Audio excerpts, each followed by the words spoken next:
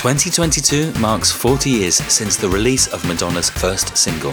To commemorate this, Warner's will be revisiting her back catalogue with selections curated by Madonna herself. For this series of Inside the Groove, I'm joined by industry experts, also Madonna fans, as we work through the singer's albums one by one, episode by episode, to discuss how they were created, what they achieved, and what we can expect from the upcoming re-releases.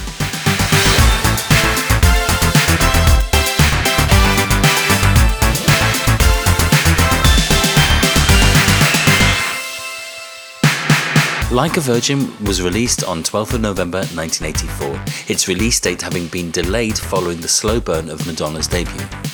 Featuring more live instrumentation than her previous album, it took her music in a more pop direction, offering a mix of tempos and styles along with songs that would become her signature hits. As of 2008, it has sold 21 million copies to date and reached number one in multiple countries including Germany, Italy, the UK and the US. The songs Material Girl, Dress You Up, and Angel and the title track would be joined by Into the Groove when the album was re-released in 1985, as the world went Madonna crazy and her ascending star entered the stratosphere. This would be her only album with a sole producer credit. Nile Rodgers would take his recent success with David Bowie and Duran Duran and focus it on the highly ambitious Madonna, aided by the musicians of his band Chic, to bring a raw edge to the otherwise pop sheen of her music. Playing up to the suggestive title of the album, both the lead single and video and the LP's cover would cement Madonna as a sexually provocative performer who would use her beauty and strong sense of visual identity to create her brand, which would lead to a series of re-releases of her former work. We'll be discussing that shoot and the graphic design. I'll also be putting special focus on the song which would give Madonna her most famous moniker. Forever the Material Girl, this song would be an albatross around her neck in some regards, but stands up to scrutiny today as one of the best pop songs of the 1980s. Joined by music journalist and biographer Lucy O'Brien, fashion photographer Jonathan Daniel Price, and graphic designer Peter Falloon, we're going to give you the whole story of Madonna's second studio album and discuss what we might be able to look forward to in the upcoming re-reissue of this undeniable classic. So for now, sit back, relax, as we give her proper credit and go inside the groove.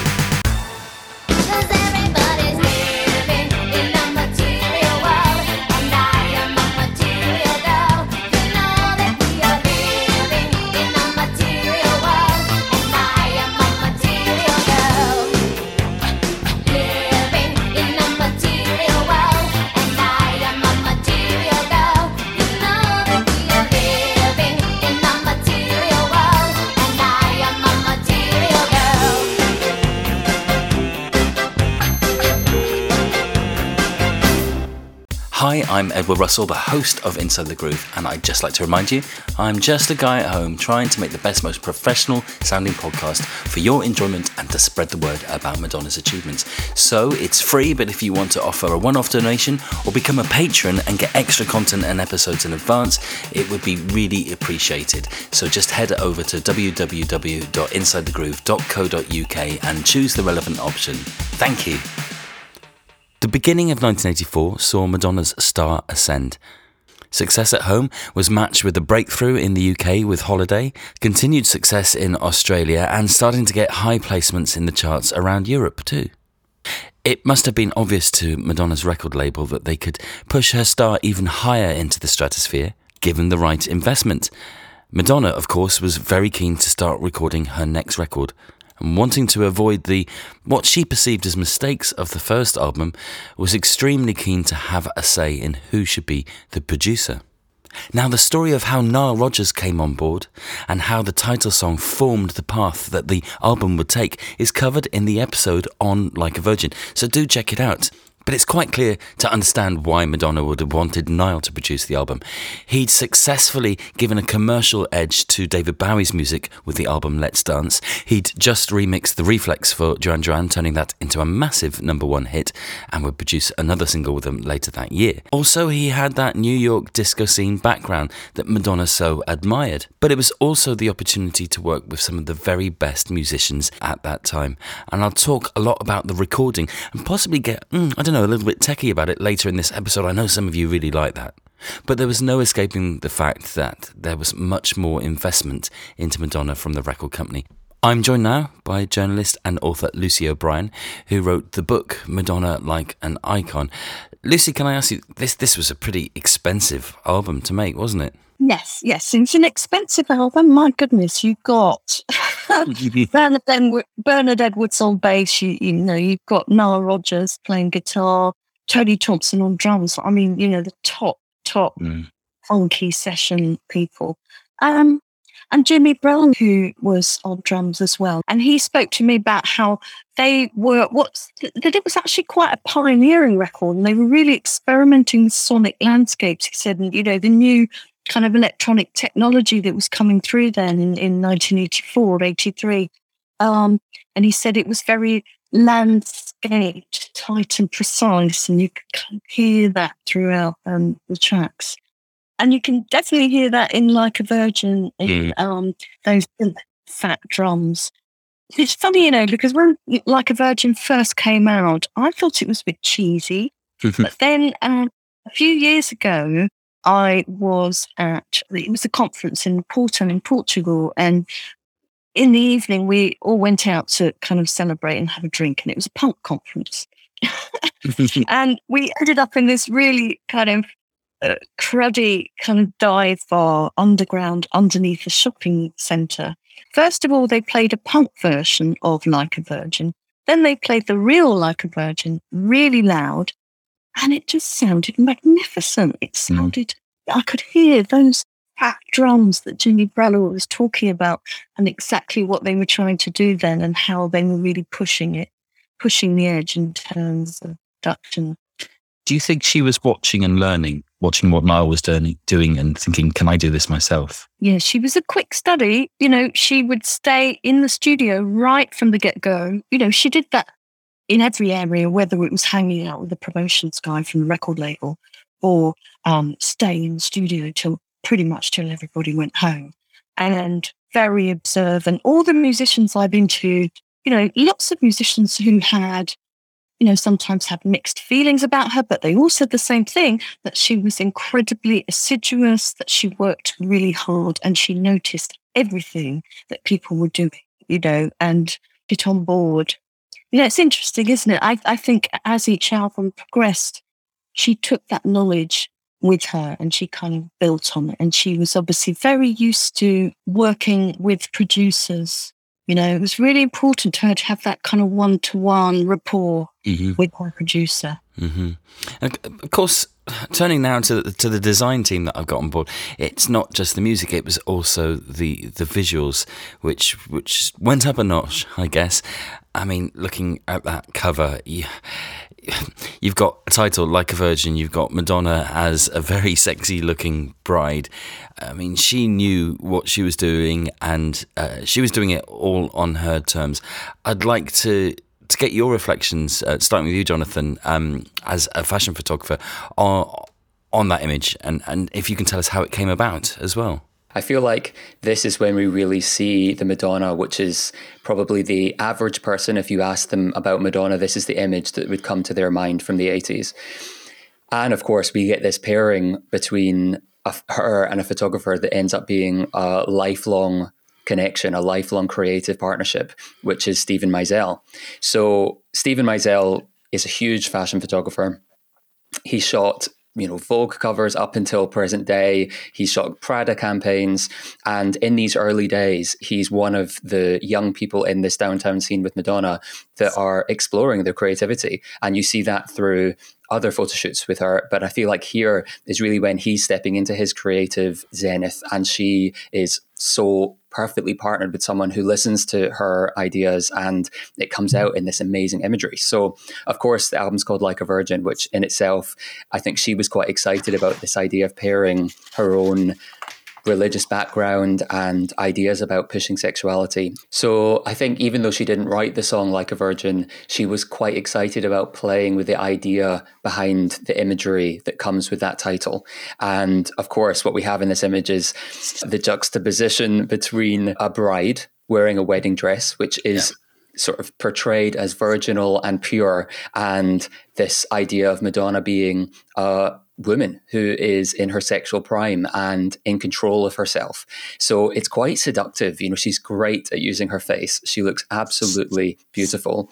And you have the introduction of a lot of icons that become really known with Madonna throughout her career. So the boy toy belt and that wild, messy hair, the thick eyebrows. And I mean, Steven Meisel is a master of light. So if you look at this, some of the outtakes and the internal and back cover, her skin looks so beautiful. It's so soft.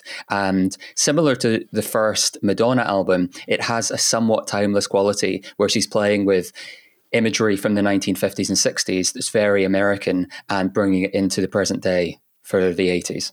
Peter, what are your thoughts on how it's all been put together? Clever, really, really clever. I think it's that once they realised that she was a superstar, they started investing time, money and effort, and everything was brought in-house. So it was no longer sort of the scattergun, you work with your best friends and bring this person into this bit of illustration. She was now treated like an artist.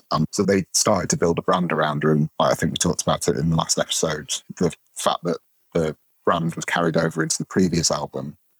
There's a weird glitch in the 80s about people being able to access fonts.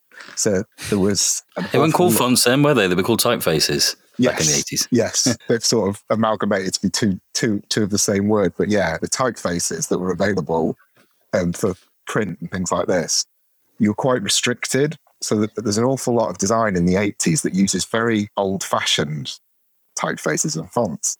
So like the Madonna that we see, it's almost got like that biblical look. Like you can believe it's taken from like an oldie worldy book. And I kind of love that worked. It shouldn't have done. It's awful, and it's paired with an awful like 80s song with the Like a Virgin bit. But somehow together as an interplay, it works really well. And then to copy it and transport it back onto the previous album to sell more copies, obviously really clever. But one of the things that I love the most about the album is the morning after the night before. So on the back of the album, there's a story. It's clever. She's on her bridal bed in her bridal dress, and then you flip the other side over, and she's getting up, doing the walk of shame. But I never got that as a kid, but I thoroughly enjoy looking at it now. And I don't know if it was the same as like with Bedtime Stories. There was a printing glitch on the original 12-inch. The back cover's upside down. Again, I think that adds to the story and the nuance of it. You're having to flip the whole thing and turn it over again to make sense of it.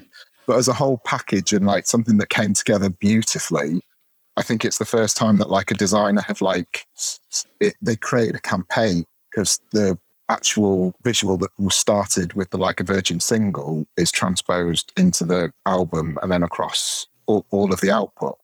And so as a single and an album, when they sit next to each other, they're beautiful. Like the single cover has like a synergy with the music video, which is the first time, I think it's the first time I'd ever seen it. And it doesn't often get done that well. But yeah, graphically and visually, I think they knew what they had with Madonna now, and they needed to make sure she looked just as polished as some of the way bigger artists. And I'll give an introduction to the lady who's behind it, but she's worked with Madonna consistently. It's from this point on, from Like a Virgin until Justify My Love, she did nearly every single cover. And it's a lady called Jerry McManus.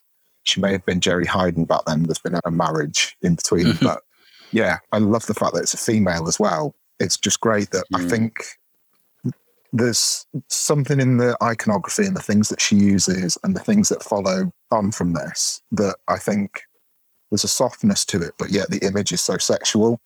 And I think the two play off each other really well. And I think she's an incredible graphic designer. She's worked with a lot of female artists. So she's worked with Pink, Cher, all of the big female artists. And I think what she does is be able to take a very iconic image, not steal or rob from it, but just complement it. And she sort of, I think at this point, started introducing the sort of touches of religion. So there's the starburst and the crucifix and a few other little things that she just obviously took inspiration from what was in the photograph, but didn't try to overwork it. And I think those things they stayed with Madonna for most of the 80s, those little graphic touches. And they're like, for a graphic designer, like those sorts of things are really rewarding. So on the inside cover, like everything's punctuated with a symbol. And it's just lovely to watch and lovely to see. But yeah, I think having that female touch on a female artist's album makes a huge difference. In a man's hands, I think the title Like a Virgin, we could have gone too far. But in Jerry's hands, I think it works and it's beautiful. That's a really interesting point that you make there. And going back to the typography, that wouldn't have been done with a computer. That would have been Letraset and basically they would have put clear film over it again and again and photographed it again. Yeah. I think that's how it was done. What you touched on, which I absolutely love, is this period we're starting to see a format which is still used by pop artists today and was the early days, where it's a whole campaign, a whole branding across an era, as people would call it nowadays.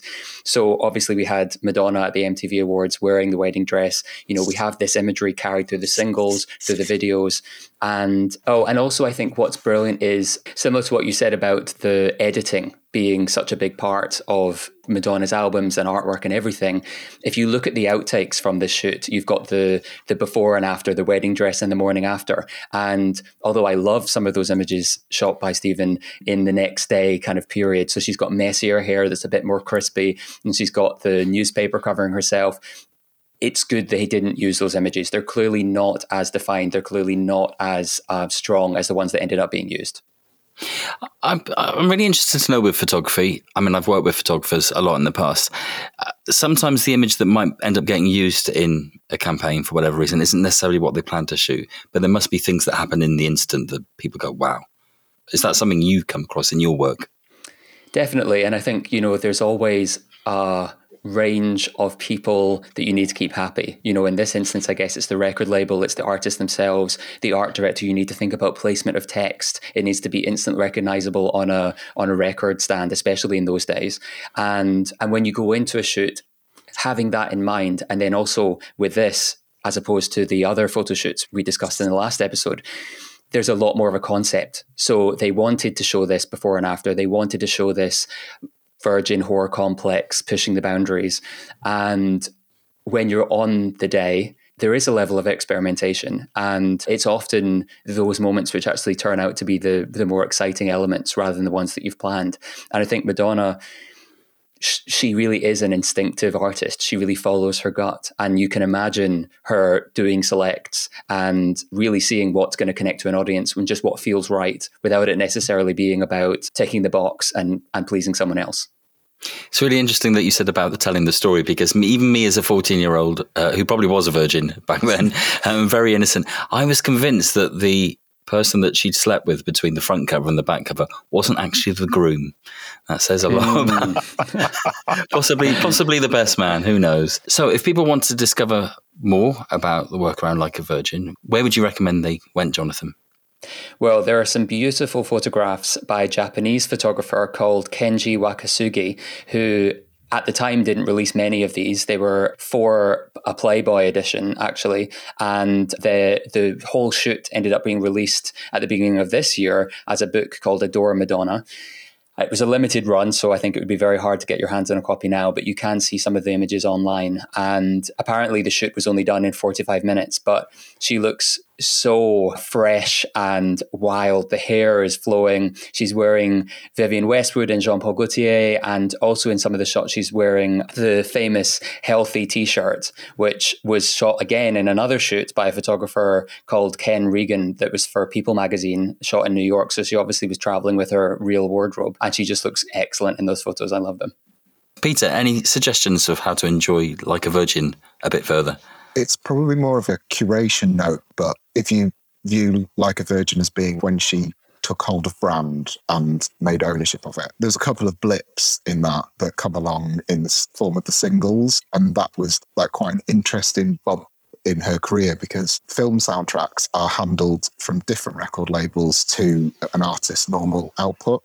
So the singles that are on Like a Virgin that are her songs for her label, for her career, done internally, obviously, with the graphic design team. But then there's some anomalies in the Like a Virgin era, one being Gambler, which is an awful shot, awful typography, and awful look and feel to it. But it's actually when it's handled by an external resource, and the same, unfortunately, happened for Crazy for You. It's not as bad a shot, but it's still not the zenith of graphic design that we'd sort of gotten used to with Like a Virgin and Material Girl, which are both brilliant bits of artwork. So yeah, if you've ever wondered why the ball fell off towards the end, it's because it was handled by a different team. The guy who did the one for Gambler, though, it is still on his website and he still boasts about it. So that's positive. So I've got a little question, Jonathan. Madonna's album covers always favour the left side of her face. Is that true? Why do you think that is? Does she have a best side? If you look at her face, you can see it's asymmetrical, as with 99% of faces in the world. And she does tend to do that. I guess we could have a diva projection in our minds that she goes in and says, only shoot me from this side. But I think she just knows how she looks best. You can kind of see that with another collaboration with Steven Meisel, The Sex Book, and how the 8mm films that were produced at the time, you really see her on set being filmed while the photos are being taken. And she almost seems to self-direct. So probably you're right. Yeah, she knows she looks best from that angle, and that's what she's going to do. But also, I think a huge bit of it is like the bits of direction that I do. When something works, you want more of it. So when the light hits on a certain side, the photographer gets excited. They want more of that.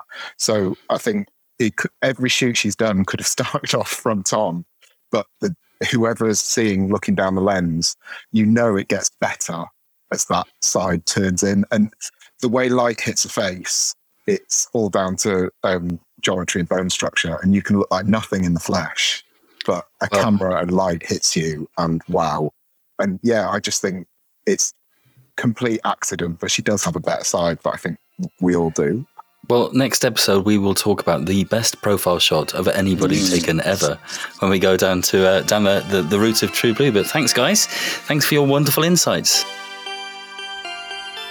Like a Virgin was recorded in its entirety at New York City's Power Station Studios, location to a number of classic album recordings over the years, including the offshoot of Duran Duran, who named themselves Power Station after the studios. It's based on 48th Street and is now known as Avatar Studios. For the first time, Madonna recorded her album digitally, having been persuaded to go down that route by Jason Corsaro, who was the main engineer and mixer on the album.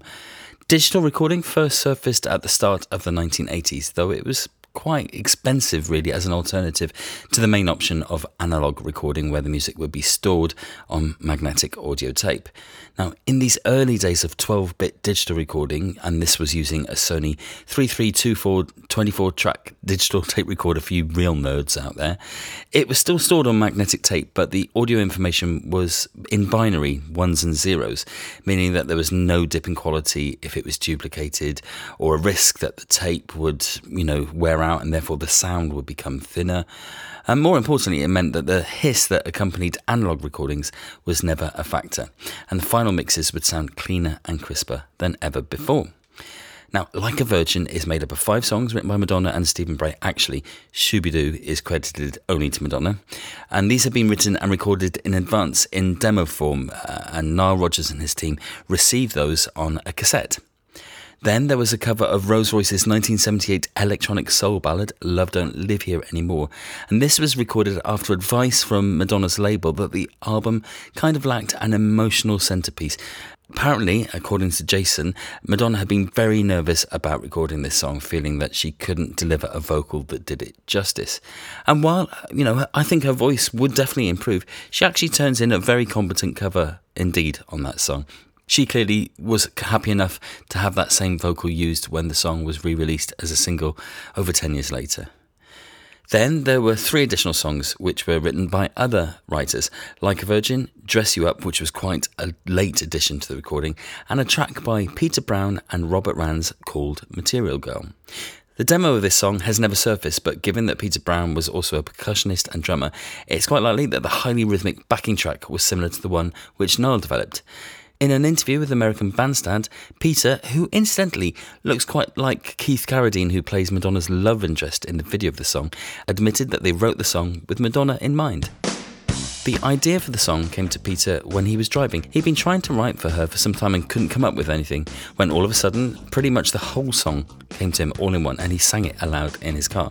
He then rushed back and recorded it, worked on it some more, and finished the lyrics with songwriting partner Robert Rands. They recorded a demo with singer Pat Hurley on vocals, and Peter then sent it on cassette to Madonna at the end of 1983, wrapped as a Christmas present. Well, what a present it would end up being for both of them.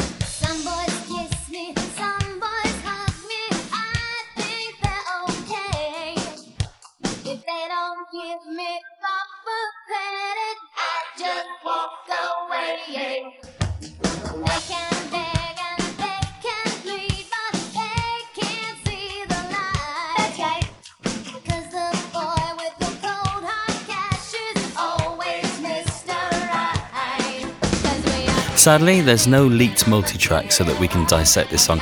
I'd really like to hear isolated vocals from Frank and George Sims, who sing on the song. They'd accompanied David Bowie on tour just a few months before recording Material Girl. I really like their voices. So what can we expect on the reissues? Well, once again, we can hope to have all those original remixes brought together for the first time, such as the formal mix of Dress You Up, Jellybean's Like a Virgin, etc. And there's also a long-rumoured Nile Rodgers remix and extended version of Like a Virgin too. Hopefully we will finally find out if that's the case. And in terms of demos, well, we know that there was a cassette of demos from all the Stephen Bray compositions, Over and Over, Angel, Stay and Pretender, for example. Perhaps also Madonna's demo for the solo credited Shooby-Doo. Would you be happy hearing these in anything less than CD quality though?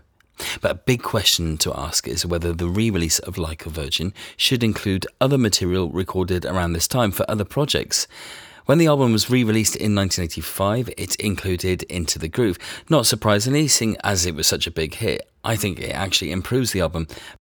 But it does bother me slightly because it wasn't part of the original Nile Rodgers vision.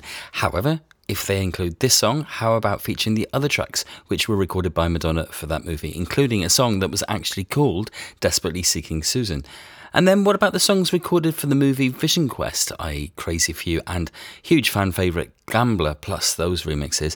And also there's a third track recorded for this project but never heard or released, called Warning Signs and co-written with Stephen Bray. He has referred to it as a cool synth track.